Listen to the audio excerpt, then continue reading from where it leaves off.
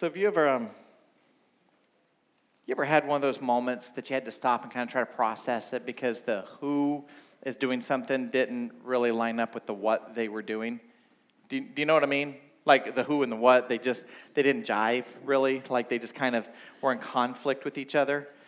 An illustration I think will help. So here's an illustration. Picture in your mind the most beautiful baby you've ever seen. Right? Just picture like the little squishy cheeks. Like, they got the cheeks, like you're picturing it. And they got those wee little bitty fingers. And they'll wrap all their little fingers around your one finger. And then they look up at you and smile. And that smile just melts your heart to pieces. Like, it's probably your own baby that you're thinking of. Or you're thinking of like my sister's baby or my friend's baby. Or what? But that's fine. Picture that baby. You've got the baby locked in. Most beautiful baby ever. Innocent, pure, good baby. You've got that baby in your head. So, I was a brand new dad. And guys, I had no idea what I was doing. I was trying so hard not to break my kid because I was out of my league. And yet I knew I want to be a good dad. And so I need to participate. I need to do things. Amy was there to remind me. I need to do things. I need to help. I need to participate. She was so gracious like that, right? And she was tired, she says. And so there was one particular day, this beautiful, pretty, soft-cheeked little baby had a wet diaper. And I quickly volunteered, I want that one. That's the duty I want to help with, the wet diaper. And so I take the kid, and I'm going to go back to the changing room, and I was warm and compassionate. And so I laid the baby down on the changing table, and our changing table was right in the middle of the wall. So it was, the bed was over there, and the door was over there, and so this was right in the middle kind of the hall of the wall thing. And so it's right there, and I take the diaper off, and I pull his legs back, and I grab the next diaper, because I'm this is the easy one, this is the one I love. And so I go to put the diaper on, his legs are pulled back, and let me just say, real fast, time out. This is a true story. This is a completely true story, and I'm not trying to be gross this morning. I'm not trying to be grotesque in church on a Sunday morning, but this is truly what happened. I pulled his legs back. I don't know what to call it besides poo. Poo, it shot, guys. This is the important detail. What you call it isn't important. There was substance that shot out of him, and it wasn't it just kind of came out, and I was oh, I need to catch it. No, it shot, projectiled. It projectiled across the room, and so my face, and I don't know what I said. I didn't say "ope" because I wasn't in Michigan yet. I would have, if it was today, I would have been "ope." So I don't know. I was in Oklahoma, so I don't know what I said. Whatever it was, Amy was walking by the door, and Amy just starts laughing. She's like, I told you to block it. I told you he does that. And but when you're in the moment, and I look down at this baby's face, thinking about what he just did, and he is so smiley and so happy with the world. And so who and what just didn't equal up. They didn't measure up. And I think that's what makes the life and the mission of Jesus so incredibly powerful. Because the who and the what, sometimes it just doesn't make sense. There was one time Jesus was talking with his disciples, and he was talking about why he left heaven and came to earth. This is Mark chapter 10, verse 45. Here's what Jesus said. He said, even the Son of Man came not to be served, but to serve. Do you know how powerful that is? Do you know how incredible it is? He said the Son of Man. You know what that means, right? Son of Man. It comes from Daniel chapter 7. In Daniel chapter 7, it talked about the coming of the Messiah. It talked about the promised one that would come, the rescuer who would come. And it gives this description in Daniel chapter 7 about the Son of Man. It says he is one who will be glorious, heavenly, a divine figure, a godlike figure who would judge the nations and save God's people. And so what they're expecting is that the Son of Man would come and all the nations would kind of hold and support him up, this great, majestic, heavenly, holy judge. They would hold him up as he would be elevated above all. And so all throughout Jesus' ministry, they said, there he is. There's the Messiah. There's the rescuer. There's the Son of Man. And you know what Jesus said? Jesus said, yeah, okay, the Son of Man is here. But I didn't come for underlings to serve me. I didn't come to be served. I came to serve. Do you see how that just doesn't make sense together? The Son of Man came to serve. That word serve that he used is the same word that's used to set up tables and to wait on. He said, I'm going to be a waiter, right? Or like a servant, like someone at a restaurant. He's like, that's what I came to do. I did not come to serve or to be served, but I came to serve. Church, we are in a sermon series on Acts chapter 2. In fact, take your Bibles, open up there now, Acts 2:42. We're just going to be there for a moment, and then we're going to skip ahead. Acts 2:42. And what we're doing is we're looking at the early church. Because there was this moment where you had less than 200 followers of Jesus on the whole planet. Less than 200. Right? So we're talking how many people, roughly, we got stuffed in this room, not counting necessarily the overflow right now. That was like the whole number of followers on the whole planet. That's what they had. And then Pentecost came. And so now you had 3,000 to their number. And so this early church in Acts 2:42, you read it and you're like, oh my goodness, it looks perfect. Like, this is awesome. What you guys are experiencing as an early church, yet we know, don't we? We know that there were people in that church, and so this church wasn't perfect. This church was far from perfect in the first century.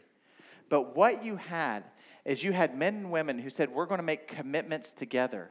And we're going to live out those commitments. We're going to be committed to the Word of God, to worship, and to prayer. We're going to be committed to the breaking of bread, to fellowship. We're going to be committed to generosity. And then today's big idea, we're going to be committed to a life of service.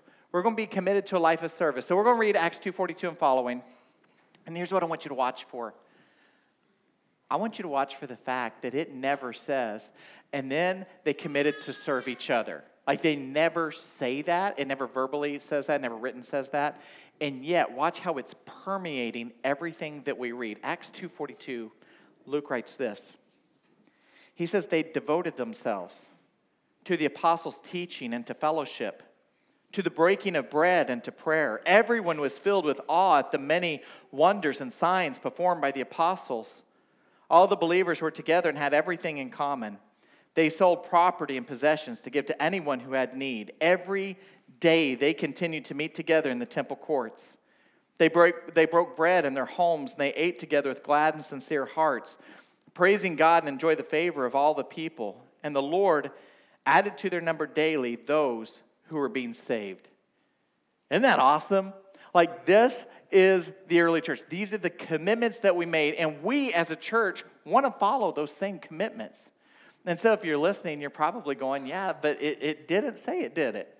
It didn't say that they were all devoted to serving. But it did, didn't it? They broke bread. How are you going to break bread unless someone bakes the bread? You got to bake the bread to break the bread, right? Someone's doing the work. Someone's serving by baking it. It says that they were listening to the Word of God. Someone has to prepare to preach the Word of God for you to hear the Word of God. That has to happen. They were able to meet the needs of others. Someone has to serve in a way by giving and being generous for that to happen. They met in each other's homes. When life group happens at your house, you ever clean up a little bit?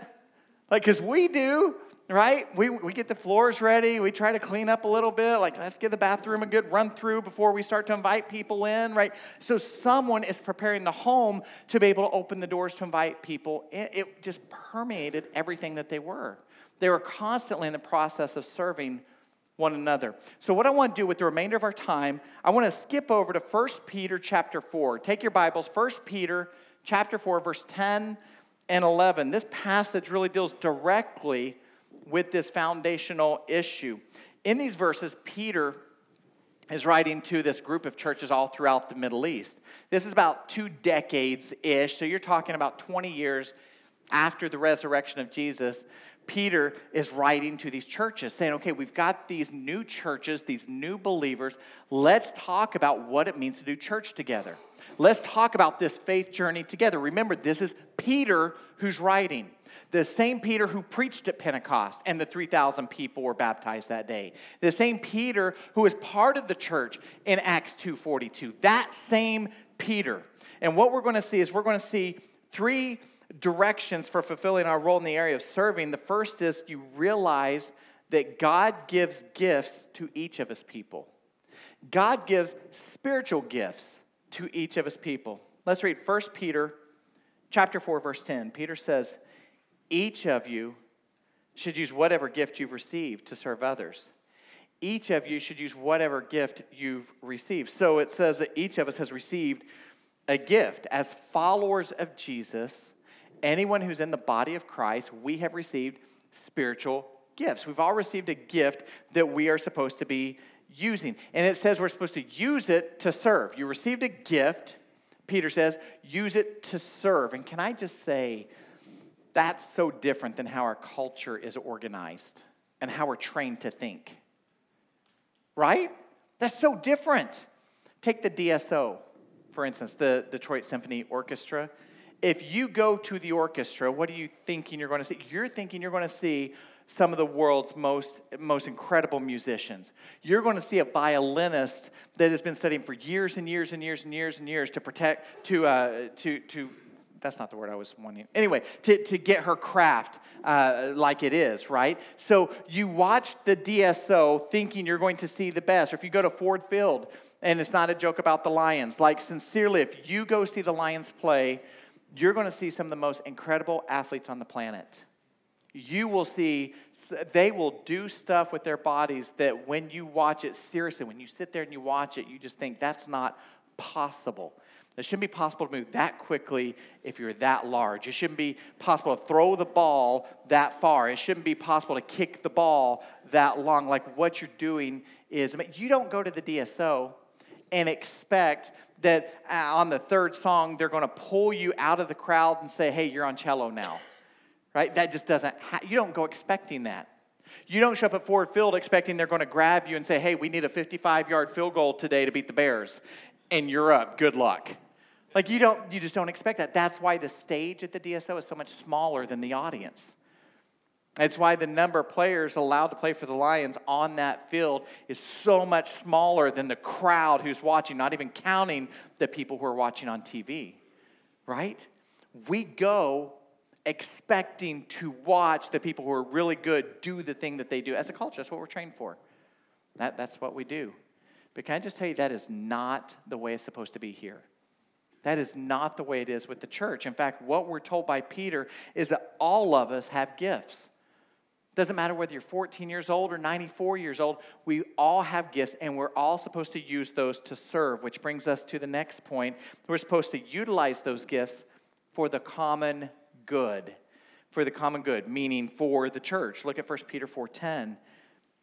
As each has received a gift, use it to serve one another as good stewards of God's varied grace. Whoever speaks as one who speaks oracles of God. Whoever serves as one who serves by the strength that God supplies. So now Peter gets more to the point, and he uses a command form. He says, use your gifts to serve one another. There's not a lot of wiggle room there, is there? There's not this like, well, unless I'm really not in the mood for like a few years, and then it's okay. No, Peter said, which Peter is the guy who got out of the boat, right?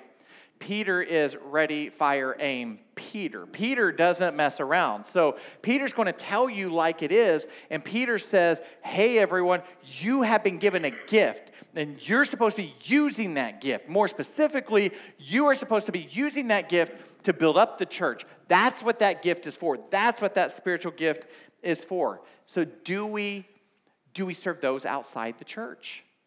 The answer is, of course we do.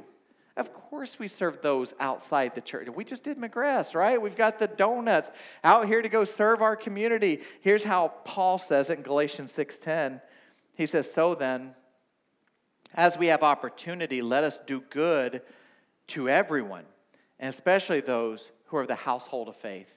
And so Paul would say, kind of like Bob Goff, you need to love everyone everywhere, right?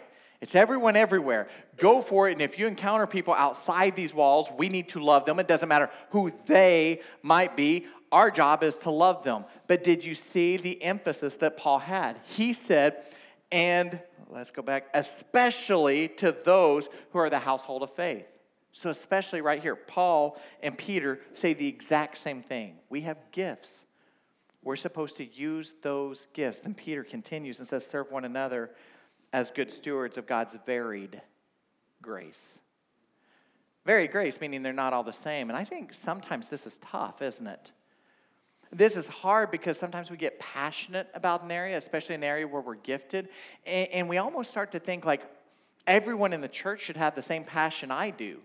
Everyone in the church should have the same gifts I do. Everyone in that, why don't they get it? Why aren't they doing my thing that I'm really passionate about? But that's not what's supposed to be happening. We're all supposed to be serving one another to have the complete picture of the body of Christ. Then in verse 11, he breaks it down into two broad categories. He says, whoever speaks is one who speaks oracles of God. Whoever serves is one who serves by the strength that God supplies. We talked about this a lot during the Thrive class this last summer, but there are really all the gifts could fit into two categories, the speaking gifts and the serving gifts. And you know which category it fits in by saying, where does the power come from? The Holy Spirit gives us the gift and empowers us, and he empowers us either with our words or with our hands and feet. Does it make sense?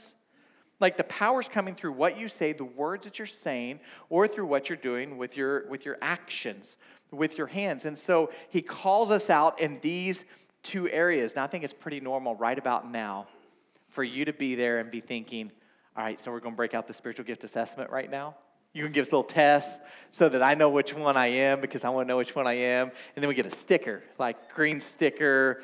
It means that I have to get to mercy, and an orange sticker, like, is that what we're getting ready to do? And the answer is no, that's not what we're going to do. But there are opportunities for you to do that. If you have never taken a spiritual gift assessment, there's a ton of them online that are free. You can do our Next Steps Pathways. If you've ever been here and you've been thinking, I wonder how I get moving in my growth process in the Lord, how I get more connected with the church, well, we call that Next Step Pathways. Next Steps Pathways, sessions 1 and 2, are required to become a member here at Woodside. Sessions 1 and 2 deal all about, here's what the church believes, here's how we're structured, here's everything you need to know about Woodside, and now we want to know more about you. That's Pathway 1 and 2.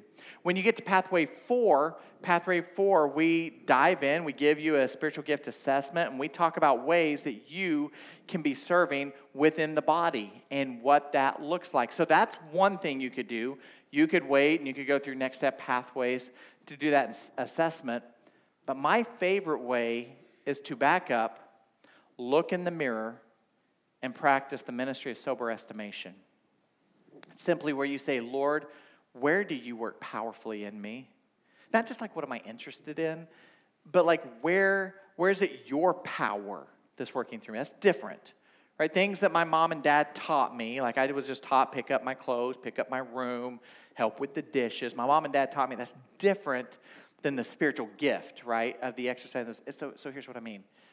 Maybe you're one of those people that when it comes to pressing your heart button, you look around and sometimes people have hurts, habits, and hang-ups.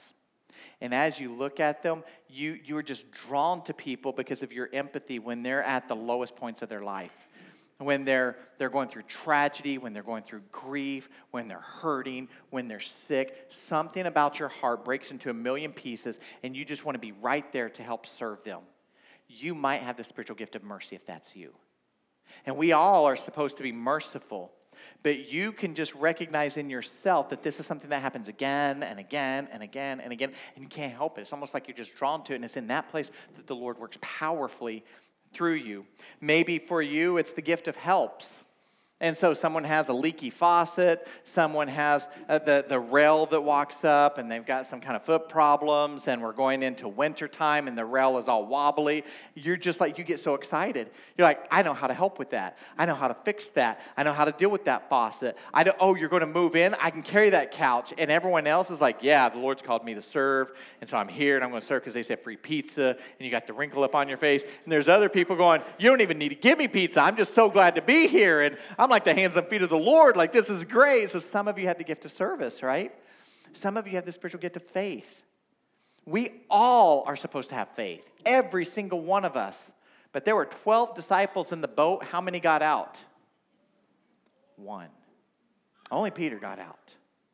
And so there's some people who just have this, it's just different. In fact, if you've ever been around someone with the spiritual gift of faith, you've probably looked at them and thought, you're crazy, right? You probably thought that. I can't help but think of Haiti right now and Lois, and like you've got this country in turmoil, and everything's going crazy, and like literally the students have left. There's the president left on campus, and there's her. And I know so many of you were praying for her, but she's like, no, I'll leave when the Lord tells me it's time to leave. I'm not supposed to leave you. I'm right where the Lord wants me. This is right where I'm supposed to be. And those who may not have the spiritual gift of faith, you're going, yeah, I don't know, it just sounds crazy to me, right? And so, but when you have the spiritual gift of faith, you just know, like you know that that's what you're supposed to be doing. The ministry of sober estimation. Stop, look in the mirror, and just ask yourself, when I'm serving, where have I seen the Lord moving again and again and again?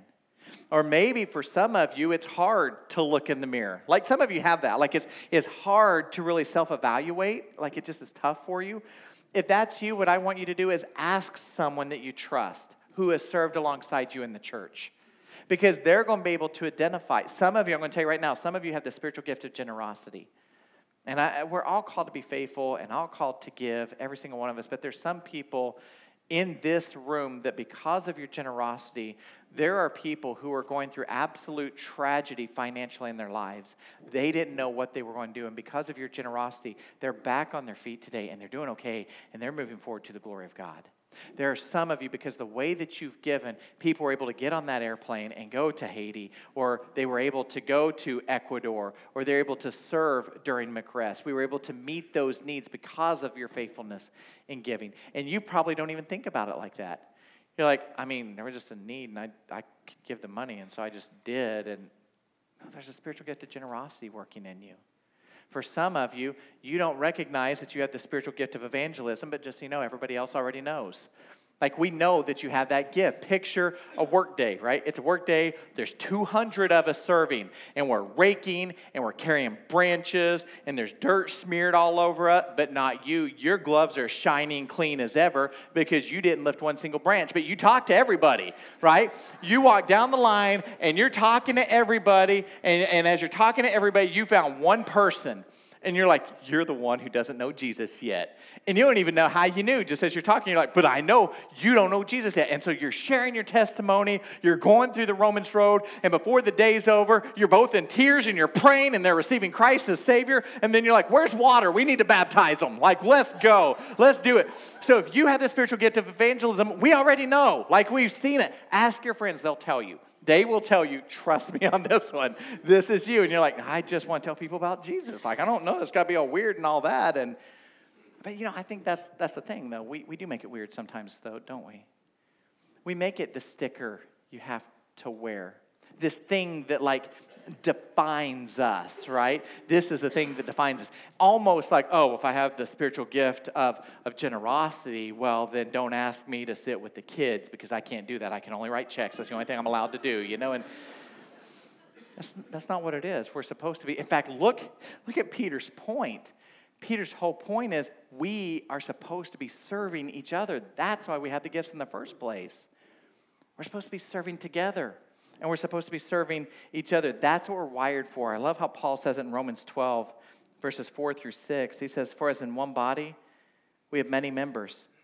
And the members do not all have the same function. So we, though many, are one body in Christ, and individually members one of another, having gifts that differ according to the grace given to us. Let us use them, ... Let us use them.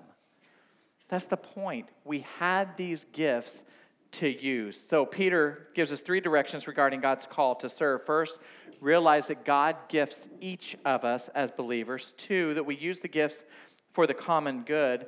And finally, that we're supposed to glorify Christ in service to others. Let's look back at 1 Peter 4 in verse 11. It says, in order that in everything God may be glorified through Jesus Christ, to him belong glory and dominion forever and ever. Amen. So Peter finishes his instruction service with this point. We are supposed to do this to bring glory to Christ. Not glory to the name of Woodside Bible Church. Not glory to the name of Billy or Kip leading worship, or to Pastor Chris Brooks, our senior pastor. Not glory to us. His name, his renown is the desire of our hearts. He's the one that we want to bring glory to. So I want you to think about all the talent shows that have popped up in the past decade. like American Idol or America's Got Talent or Britain's Got Talent. I think all the countries, they all got talent, right? And so they have shows for pretty much every country. The Russia one has some pretty funny ones. Anyway, there's lots of them. There's You Think You Can Dance. There's all these shows. Here's what all these shows point to. We're going to start with this big group of people, and in the end, there's going to be one person or one group. And that one person or that one group, they're going to get the $1 million. They're going to get the record contract. They're going to get the show in Vegas. They're going to get their name in, whatever, right? But that's the entertainment industry.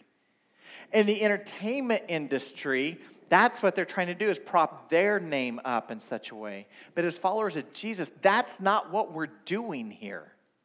We come together and we serve each other and we serve together so that his name can become great. That's what we're doing, right? That's the whole point. So 2 quick questions as we think about this being done in order that in everything God may be glorified through Jesus Christ, because to him belong the glory and dominion forever and ever. What is your goal when you serve the church? And this is tough. This is a gut question right here. Why do you serve? What's the reason you do it? Maybe you do it because you're they kept asking for kids workers over and over, and I just felt guilted to death, and I had to do it. I had to, I just couldn't, I was getting guilty conscious, I just had to. Maybe you do it because of people watching. Do you know what I mean? I want because my kids see it or my friend sees it or the pastor sees it. And here's how you know if that's you. When you're serving, if the right person doesn't see you doing it or say something about you doing it, does it leave you with a bitter taste in your mouth? The whole point is supposed to be to glorify Christ. The whole point is supposed to be to serve him. It's his applause, not our applause, right? It's the applause of Christ. So that's kind of a good gut check question. If when I'm done, the right people didn't see it, the right people didn't say something about it, I get this bad taste in my mouth, that might be a gut check question for you. Or maybe. I'm going to tell you, this was someone in the first service. They actually came up to Amy and told her an incredible story. Maybe some of you are doing it because way back when something happened in your life, you did something. Maybe it wasn't necessarily a good something. And so you feel like I need to serve now to pay for that. I need to serve my penance, so to speak, right? I got to do this thing now because what I did here was so rotten and so bad. I have to serve now because I'm just hoping that God will forgive me. That's why I'm serving now. I'm hoping that God will overlook that thing that I said that I did, that I didn't do. I'm hoping that God will accept me in and wrap his arms around me and tell me it's going to be okay. So I'm just going to keep serving until I get to that point. Can I just tell you as a follower of Jesus, you've already hit that point. That is the redemption that we have in Jesus. He purchased you. Through the cross, he purchased you. You don't have to earn his love. Church, you don't have to earn his love. When you were still a sinner, he loved you. Right? That's what truth says. The Word of God tells us that even in that place, he loved us. And so we don't serve in a way to try to earn God's favor, to try to earn his love. He already loves you. That's done. We serve because we want to bring him honor and glory. We serve because we are signposts pointing to each other, pointing to everyone else and saying, hey, everybody, look at how great Jesus is. That's why we serve. That's why we serve. One last little story, and I'll wrap it up. Once upon a time, this church wasn't known as Woodside Romeo. It was known as Stone Ridge. And once upon a time before that, it was known as First Baptist Church of Romeo. And once upon a time, First Baptist Church of Romeo, man, it was a fun time at First Baptist Church of Romeo. Like the choir loft, that's not there anymore. The choir loft was filled up, right? The kids' area was hopping. The fellowship was strong. I wasn't there. I don't know exactly what happened. I know all of a sudden the choir loft was empty. There weren't very many kids coming. And the congregation was sparse at best. In fact, let's just say there was a remnant of people left. But here's what that remnant did. That remnant said, we're going to be faithful to studying the Word of God together. We're going to break bread together. We're going to be generous together. We're going to serve together. To the glory of God, we're going to keep serving together. And the Lord did something so powerful out of that remnant. New pastors continue to come. The church continued to grow and grow and grow. And so we're not letting go of this legacy. This is who we are. And I hope when you look around, that's the legacy that you see today.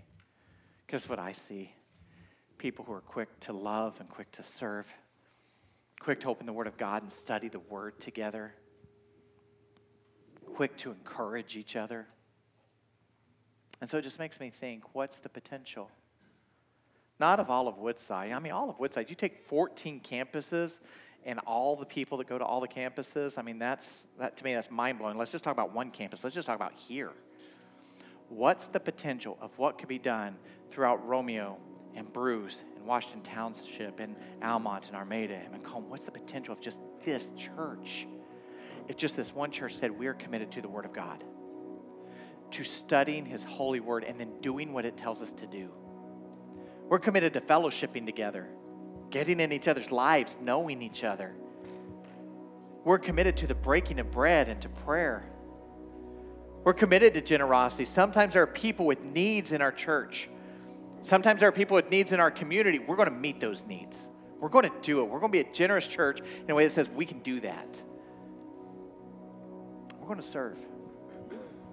We're going to serve in a way because I want my brother or my sister to my left or my right, I want them to know how great our Jesus is. And they're going to know that because of how I serve them. What's the potential of that church? Because I don't think we've seen anything yet. Lord, you are so good. We thank you for the truth that your mercies endure forever. I thank you for the work that you have been doing for years now in and through this body of believers. Lord, I thank you for the faithfulness of individuals who didn't quit, who said, we are going to be committed to the same things that we read in Acts chapter 2.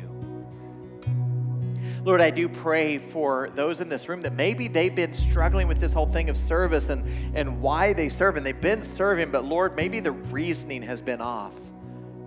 Will you just give them the freedom to be able to serve because of you? Or we don't have to carry the shame or the guilt of yesterday. We don't have to do it trying to earn the applause of those around us. We want to serve because we love you and we trust you, and we're responding to your glory and your greatness and your workings.